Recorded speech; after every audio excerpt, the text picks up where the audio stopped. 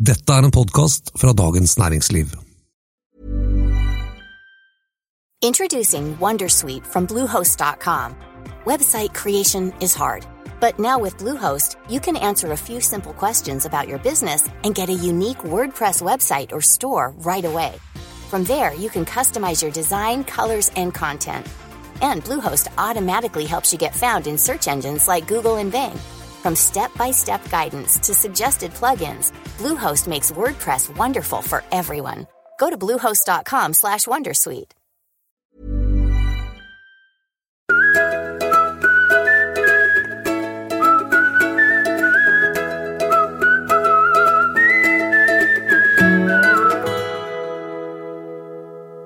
Norske aksjefond lover gull og grønne skoger, men leverer gråstein, viser en gjennomgåelse DN har gjort av de største norske aksjefondene. Du hører på DNs podcast, Finansredaksjonen. I studio sitter Bård Bjerkholt, kommentator, og jeg har med meg min faste makker, Marte Ramus Eriksen. Hallo, Bård. Hei.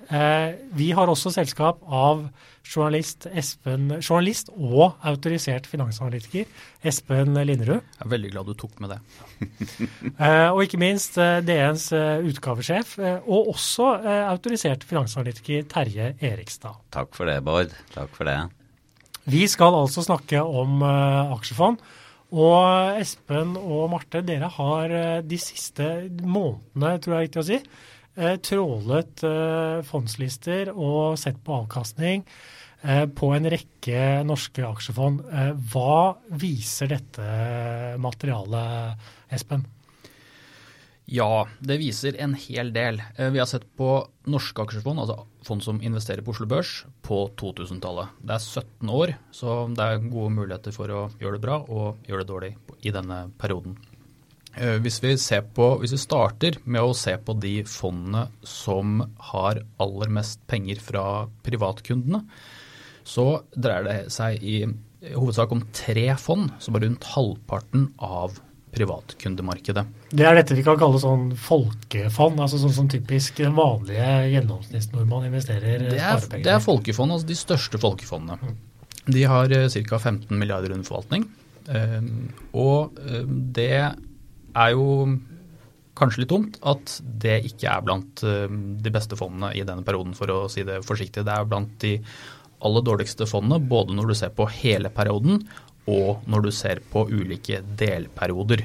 Og de 3 fondene det er snakk om, det er da DNB Norge, Nordea Avkastning og Odin Norge. DNB Norge og Nordea Avkastning utmerker seg ved at de i hele denne perioden på 17 år følger indeksen, altså den generelle børsutviklingen, relativt tett. De har jo blitt beskyldt for å være skapindeksfond, og det er vel ikke noe i datamaterialet som kanskje signaliserer at de ikke er det. Skapindeks, og da snakker vi om de fondene som egentlig leverer en avkastning som ikke, altså som er omtrent sånn som markedet. Ikke sant? Ja. Og det er ikke noe tvil om at, unnskyld at jeg avbryter, Espen, at dette er folkefond. Disse fondene er det 15 milliarder til forvaltning for privatkunder, men det er snakk om 190 000 nordmenn som har sparepengene sine der. Og hvis du regner i snitt, så er det snakk om 80 000 kroner til hver av en av disse personkundene i snitt. Så det er masse folk, og det er for privatpersoner i Norge 80 000 kroner masse penger. Så det er jo avgjørende å finne ut av, gjør disse forvalterne, leverer de på det de har lovet, nemlig å slå børsutviklingen over tid. Ja. Så det dere har funnet er rett og slett at folk flest har fått en dårlig deal når de har satt pengene sine i de store fondene i Norge. Er det riktig forstått? Det er kjapt oppsummert. Så kan vi bare legge til Odin Norge, da, som har vært det største fondet i store deler av 2000-tallet. Gjorde det jo ekstremt bra frem til finanskrisen. Det var kanskje det beste fondet frem til finanskrisen, eller i hvert fall årene før finanskrisen. Og i perioden etter, i 6-årsperioden som går fra 2006 til 2011, så var det desidert dårligste. Så det svinger. Det svinger. Men så er det ikke sånn at alle fondene har gjort det dårlig her. Ser man på, jeg vet ikke, det var vel 44 aksjefond her som var på en måte utgangspunktet? Ja, altså i 2000 så var det 44 aksjefond som man kunne kjøpe, altså uavhengig om man krevde lite i minsteinnskudd eller mye. Og blant av disse 44 da, så det 15 fond som lagt ned i løpet av perioden, altså som har gjort det skikkelig dårlig. Og så det da 28 som har gjort det bedre enn markedet i den perioden. Så det altså overvekt av fond som har gjort det bedre. Men av de fondene som har gjort det bedre, det også store variasjoner i ulike perioder. Altså noen kan jo ha gjort det bra tidlig på 2000-tallet, og noen kan ha gjort det bra eksempelvis på de siste årene. Og hvis du ser på de som har gjort det konsistent bra, så det altså 7 av 44 fond som har gjort det bra i 3 delperioder. Da har vi delt opp da i 6-årsperioder. Siste perioden blir jo da 5 år, fordi at vi mangler et år. Ja, og så 7 av de 44 kan man da si har levert varene, uansett hvordan markedet og svingningen har vært for øvrig. Det synes jeg man skal være fair å si. Men vi kan jo kanskje også snakke da om en av de, vi nevnte Odin her, som har vært en sånn stor fondsuksess i Norge tidligere, og en annen interessant eksempel på det jo Skagen-fondene, som også har gjort det da kjempebra i mange år ved å investere da. Dette gjelder jo ikke i Norge, men i fremvoksende markeder. Men så har gjort det dårlig da flere år nå etterpå, og spesielt da etter finanskrisen. Går det et sånt vannskille der i fondsverden mellom før og etter finanskrisen? Tja, jeg tror det vanskelig å se noe klart mønster, men det jo et fåtall som har, altså på 2000-tallet i Norge så har det i hvert fall vært det har vært noen store smeller. Vi startet jo på en måte når dotcom-boblen var på sitt høyeste på rundt 2000-årsskiftet, og så smalt det noe voldsomt. Så kom 11. september, markedet gikk i bakken, så var det en lang oppgangsperiode med stigende oljepris og lave renter. Og så kom finanskrisen, og så har vi en relativt bra oppgangsperiode de siste årene med store oljeprisbevegelser på slutten. Så det klart at det har vært et ganske utfordrende marked å manøvrere i, men det jo noen som har gjort det relativt bra altså under finanskrisen, og mens det har steget og vært bullmarked, og mens det har vært mer trøblete. Men det jo fåtallet. Altså, mange gjør det jo bra i en periode, og så har de ikke lenger flaks, eller så slutter de å være dyktige. Kanskje de spiser litt lang lunsj og litt høye smørbrød, hvem vet? Ja.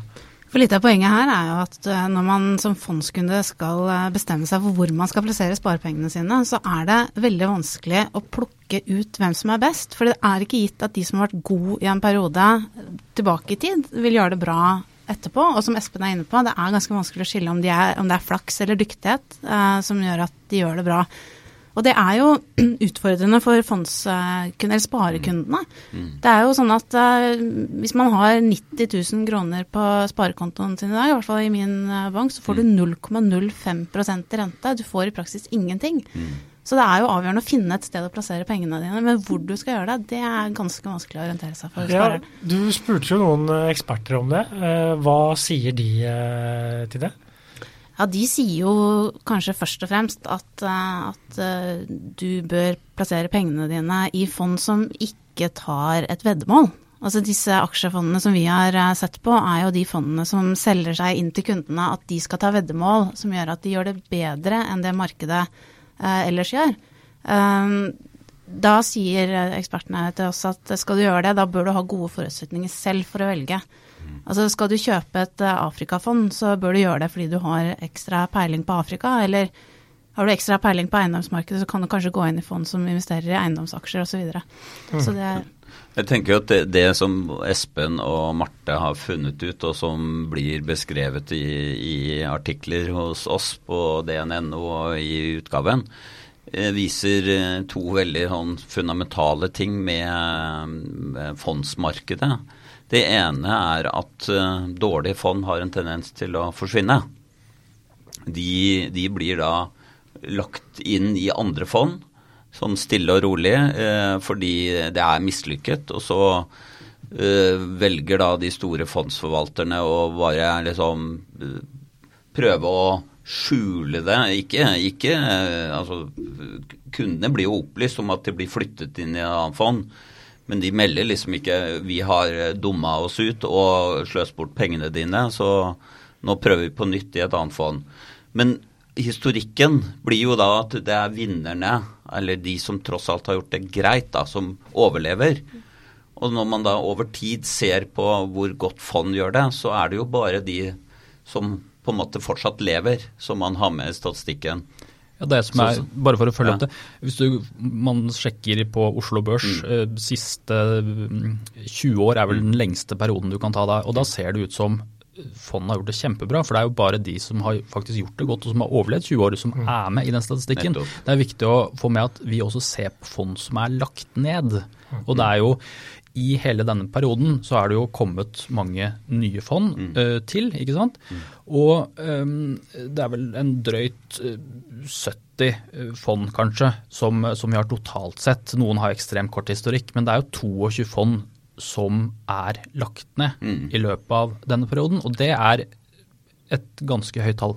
Veldig, og det illustrerer det poenget at på lang sikt så det vinnerne som står igjen, men det forteller jo ikke noe om hvordan den enkelte gjennomsnittskunden, hvilken avkastning vedkommende får, fordi en gjennomsnittskunde vil også treffe på de dårlige fondene og være med på den nedturen da.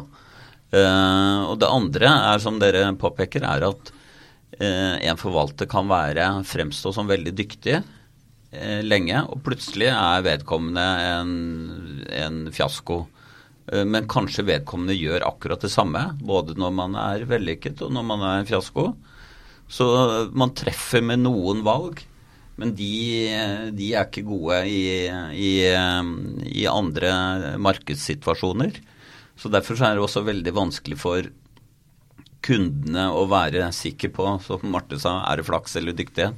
Ja, og så kan du jo som kunde ha maks uflaks også, ikke sant? Du kan velge å gå inn helt på tampen av en god forvaltersperiode og være med hele veien ned. Og hva i verden skal du da gjøre? Når skal du hoppe av? Så det jo et meget krevende felt å bevege seg i. Det blir jo litt bingo der, i og med at man da ikke kan se på resultatene for ett år og regne med at det holder seg året etter eller 3 år etter.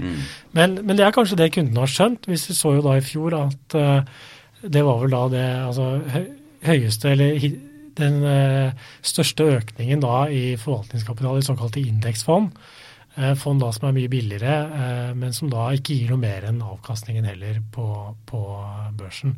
Har kundene nå skjønt at de blitt lurt i anførselstegn? Ja, det kan jo kanskje virke sånn, men det jo fortsatt sånn at det veldig lite av de samlede fondspengene som plasseres i disse indeksfondene som ikke vedder så fælt. Det jo fortsatt bare 20%. Det betyr at det bare hver 5. fondssparekron som går inn i de indeksfondene. If you thought the only way to get a more defined jawline with natural-looking results was through surgery, think again. Juvederm Volux XC is a non-surgical injectable gel filler that improves moderate to severe loss of jawline definition and can help you achieve natural-looking results with little downtime. Even better, this improved definition lasts up to 1 year with optimal treatment. No maintenance required. Improve jawline definition for a smooth, sculpted look with Juvederm Volux XC. For important safety information and to find a licensed specialist, visit Juvederm.com. That's JUVEDERM.com. Not for people with severe allergic reactions, allergies to lidocaine, or the proteins used in Juvederm. Common side effects include injection site redness, swelling, pain, tenderness, firmness, lumps, bumps, bruising, discoloration, or itching. There's a risk of unintentional injection into a blood vessel, which can cause vision abnormalities, blindness, stroke, temporary scabs, or scarring. Talk to a licensed specialist to find out if it's right for you. Tired of ads barging into your favorite news podcasts? Good news. Ad-free listening is available on Amazon Music for all the music plus top podcasts included with your Prime membership. Stay up to date on everything newsworthy by downloading the Amazon Music app for free or go to amazon.com/news ad free. That's amazon.com/news ad free to catch up on the latest episodes without the ads. Introducing Wondersuite from Bluehost.com.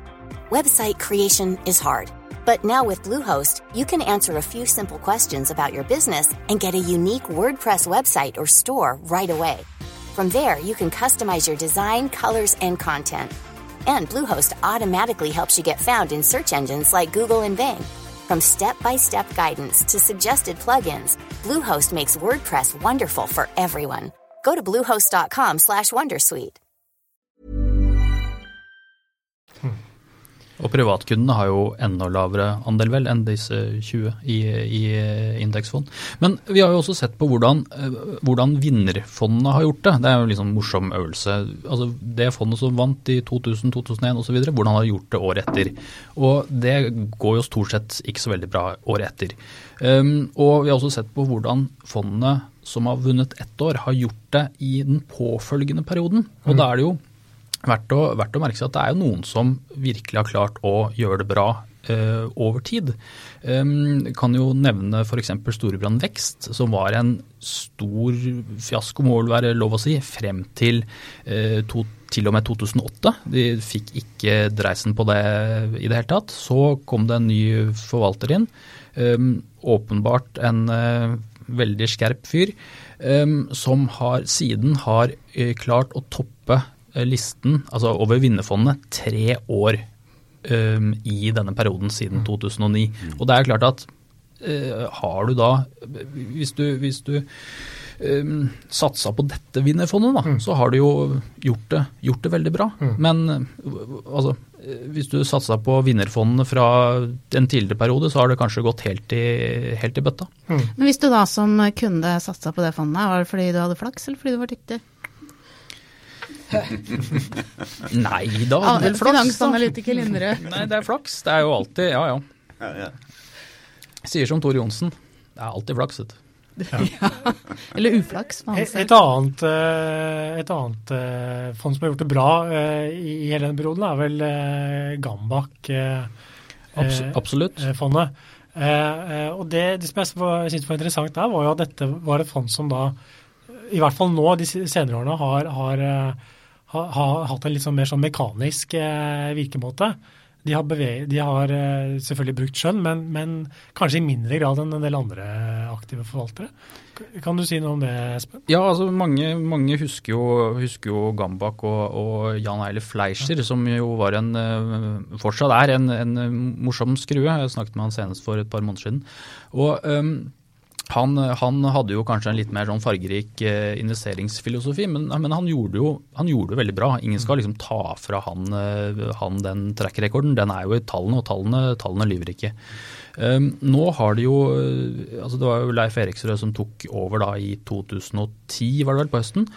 Og etter hvert altså har de etablert hva skal jeg si, et litt mer sånn skjematisk måte å velge ut aksjer på. Altså Gambak skal da inneholde vinneraksjene. Det de prøver er å plukke vinneraksjene uavhengig om de liker liksom fisk eller olje eller konsum eller hva det måtte være. De skal ha vinneraksjene i motsetning til en del andre fond som konsentrerer seg om å kanskje luke bort taperaksjene. Og det gjør jo at det blir litt mer sus i ballongen når det først går bra, og de har jo vist seg at det har gått bra, både ekstremt bra i enkeltår, men også i den perioden da, siden 2010 gått veldig bra. Men hva mener du at de vil ha vinneraksjene? Vil ikke alle ha det? Altså hva er jo, men spesielle? Vinneraksjen er jo vanskelig å De som har gått godt i en bestemt periode, de vil de kjøpe fordi de tror de skal gå videre? Ja, altså, du kan jo si at Gambak er på mange måter et momentumfond. Riktig. Altså, momentum er jo da nå beveger vi oss litt langt inn i finanslitteraturen her, men man har jo funnet ut at aksjer som har en tendens til å gjøre det bra i en periode, fortsetter å gjøre det bra. Kanskje fordi at flere blir oppmerksom på det og kaster seg på bølgen, ikke sant? Og så skjønner man ikke helt hvorfor det er sånn, men det er i hvert fall sånn det er. Og Gambak prøver jo da å identifisere de selskapene som er på en måte i vinden, altså som markedet liker til enhver tid, ikke sant? Og hvis markedet liker internetaksjer som ingen skjønner noe av, så da kjøper vi det, og hvis de liker fisk, da kjøper vi fisk. Litt uavhengig av fundamentale forhold, de ser selvfølgelig på det også. Og jeg tror vel at et trekk ved de fondene som har gjort det virkelig bra, både på kanskje de siste perioden, siste 5, 6, 7 årene, er jo at det er jo fond som er aktive, som virkelig er aktive, som ikke er veldig indeksnære, men det er jo også eksempler på fond som er relativt mye tettere på indeksen, altså på den generelle børsutviklingen, og som har levert meravkastning år etter år etter år, som vi også kommer tilbake til. Men det Espen snakker om da, illustrerer jo et annet poeng, nemlig at det er forvaltere som klarer å holde fast på en bestemt filosofi, en bestemt måte å plukke aksjer på, og selv om det kan gå dårlig i en periode, så fastholder de den vi skal gjøre det på denne måten, det har vi tro på. Så har du andre forvaltere som når de begynner å bytte mot, så forandrer de forvaltningsstrategien for å prøve noe annet og se om de lykkes med det. Det er i hvert fall et poeng at hvis du kjøper et fond som sier at det skal gjøre noe, at forvalteren faktisk gjør det de sier at de skal. Og det er jo det som har vært anklagen mot DNB Norge, at man har sagt at man skal være aktive, ta veddemål, gjøre det bedre enn markedet. Og så viser det at det har man jo ikke gjort. Og da har jo kunden grunn til å føle seg lurt. Fordi man får ikke det man har kjøpt. Men uansett så blir det jo ikke så lett for kunden å navigere i dette terrenget. For det første så trenger man jo da som det påpekes her, at det er fordel å se at fond holder seg til det de har sagt, men det vet man jo da ikke før det har gått noen år. Og det samme gjelder jo da resultater, at historikken sier ikke nødvendigvis så mye om hvordan fremtiden vil bli, så hva skal en stakkar gjøre som ikke da sitter midt i dette markedet og kan så mye om hverken forvaltning eller aksjer i utgangspunktet? Jeg har 3 klare råd. Det ene er at det sikre er hva du må betale for å få pengene dine forvaltet til et fond. Så kostnadene kan du i hvert fall vite noe om. Så hvis du vil minimere kostnadene, så velg det billigste fondet som sier at det bare vil følge markedet generelt. Ok, går markedet ned, så faller dine sparepenger i verdi. Går markedet opp, så får du med deg oppgangen. Det er i hvert fall ikke sånn at kostnadene spiser opp det du har av sparepenger. Det andre er at det å tro at det er mulig å velge gode forvaltere som skal liksom plukke de riktige aksjene, det er bare kanskje oljefondet kan nok kanskje klare det, fordi de har så mye ressurser, så god tid og har tilgang på alle verdens mulige forvaltere. Men for den vanlige kvinne og mann så har man ingen sjanse til å velge de beste forvalterne, så derfor så skal man bare glemme det. Og hva kan man da gjøre? Det tredje rådet mitt er at tenk på sparingen som ikke legg alle eggene I en kurv, gamle ordet om hva som fornuftig. Hvis du har lyst til å vedde på at en eller annen forvalter som du har lest om eller fulgt med på kan gjøre det bra, så sett noen penger på det, men ikke sett alle pengene. Nei. Bruk fornuften, sett en god del penger I indeksfond, og så kan du velge litt spesialfond eller noen som tar noen aktive veddemål. Det jo sikkert litt gøy også, å følge med. Vi kan si hvis du skal spare I aksjemarkedet, så det lurt å starte med en litt større formue, så du kan spre pengene litt utover. Det ikke så lurt å bare ha ett egg når du starter. Altså, bare til det Terje sier, det jo to ting jeg har lyst til å si til deg, og det ene jo at I motsetning til alle dere gutta rundt bordet her, som veldig lure og har gått på sånn autoriseringskurs, så det sånn at folk flest, de jobber som tannleger eller advokater eller rørlegger eller hva det enn og så vil de kanskje gå på tur I skogen på fritida. De vil ikke bruke så mye tid på å passe på at forvalteren gjør det bra. Får jeg det jeg har betalt for? Sånn at det også en viktig ting, ikke sant? Absolutt. Kanskje det enkleste kan være da å velge noe som ikke gjør at du som krever så voldsomt mye av deg som sparer. Men det andre som Terje var inne på jo, ikke sant, hva gjør du når forvalteren ikke gjør det så bra, hvis du har lyst til å bytte og så videre. Og det blir jo enklere nå. Fordi frem til nå så har det vært en slags sånn innlåsningseffekt på disse fondene, som gjør at hvis du skal ta ut pengene, hvis du veldig misfornøyd med fondet ditt, så må du skatte av gevinsten. Og da blir det jo en tredjedel mindre da, cirka, å sette inn I det nye fondet eventuelt. Men med denne aksjesparekontoen som nå foreslått I statsbudsjettet, så blir det enklere. Ja, vedtatt også. Det bare utformingen av det som gjenstår, og hvem som skal få tilby det, og så videre. Men det en veldig viktig nyhet for de som sparer I fond og I aksjer, at det skal bli mulig for den som ikke har et aksjeselskap å spare gjennom, og flytte på sine plasseringer uten at det utløser skatt nå da.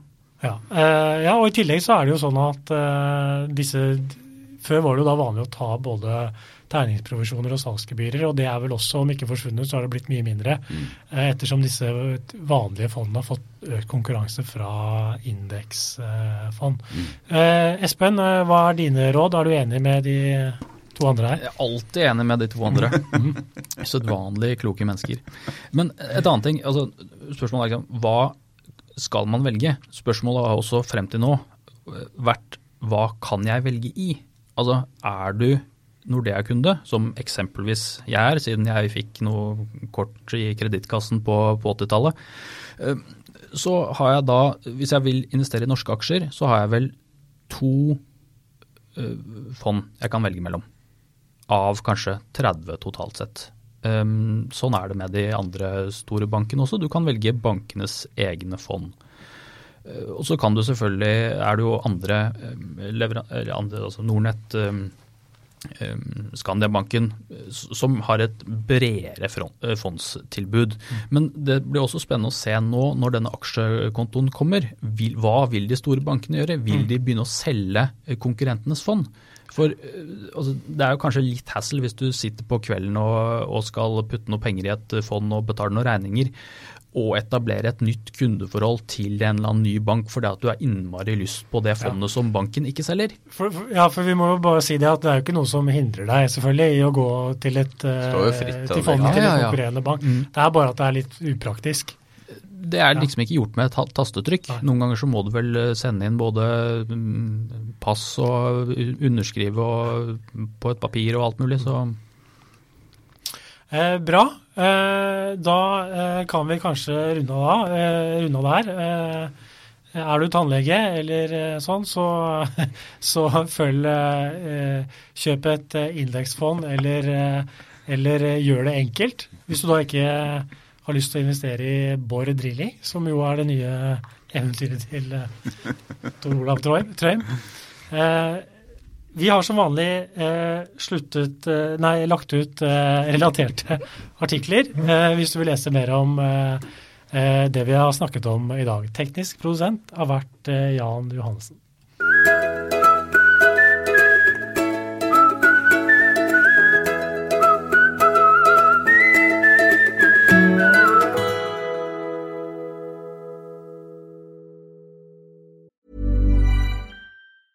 Tired of ads barging into your favorite news podcasts? Good news. Ad-free listening is available on Amazon Music for all the music plus top podcasts included with your Prime membership. Stay up to date on everything newsworthy by downloading the Amazon Music app for free or go to amazon.com/news ad free.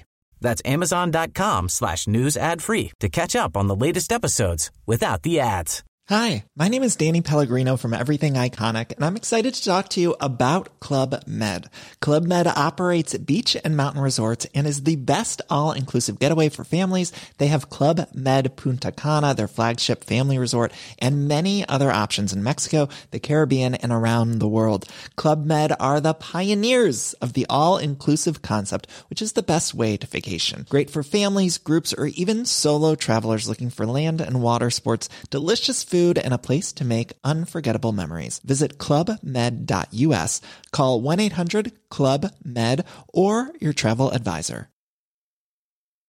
As humans, we're naturally driven by the search for better. But when it comes to hiring, the best way to search for a candidate isn't to search at all. Don't search, match with Indeed. When I was looking to hire someone, it was so slow and overwhelming. I wish I had used Indeed. If you need to hire, you need Indeed. Indeed is your matching and hiring platform with over 350 million global monthly visitors, according to Indeed data, and a matching engine that helps you find quality candidates fast. Ditch the busy work. Use Indeed for scheduling, screening, and messaging so you can connect with candidates faster. And Indeed doesn't just help you hire faster. 93% of employers agree Indeed delivers the highest quality matches compared to other job sites, according to a recent Indeed survey. And listeners of this show will get a $75 sponsored job credit to get your jobs more visibility at Indeed.com/podcast. That's Indeed.com/podcast. Terms and conditions apply.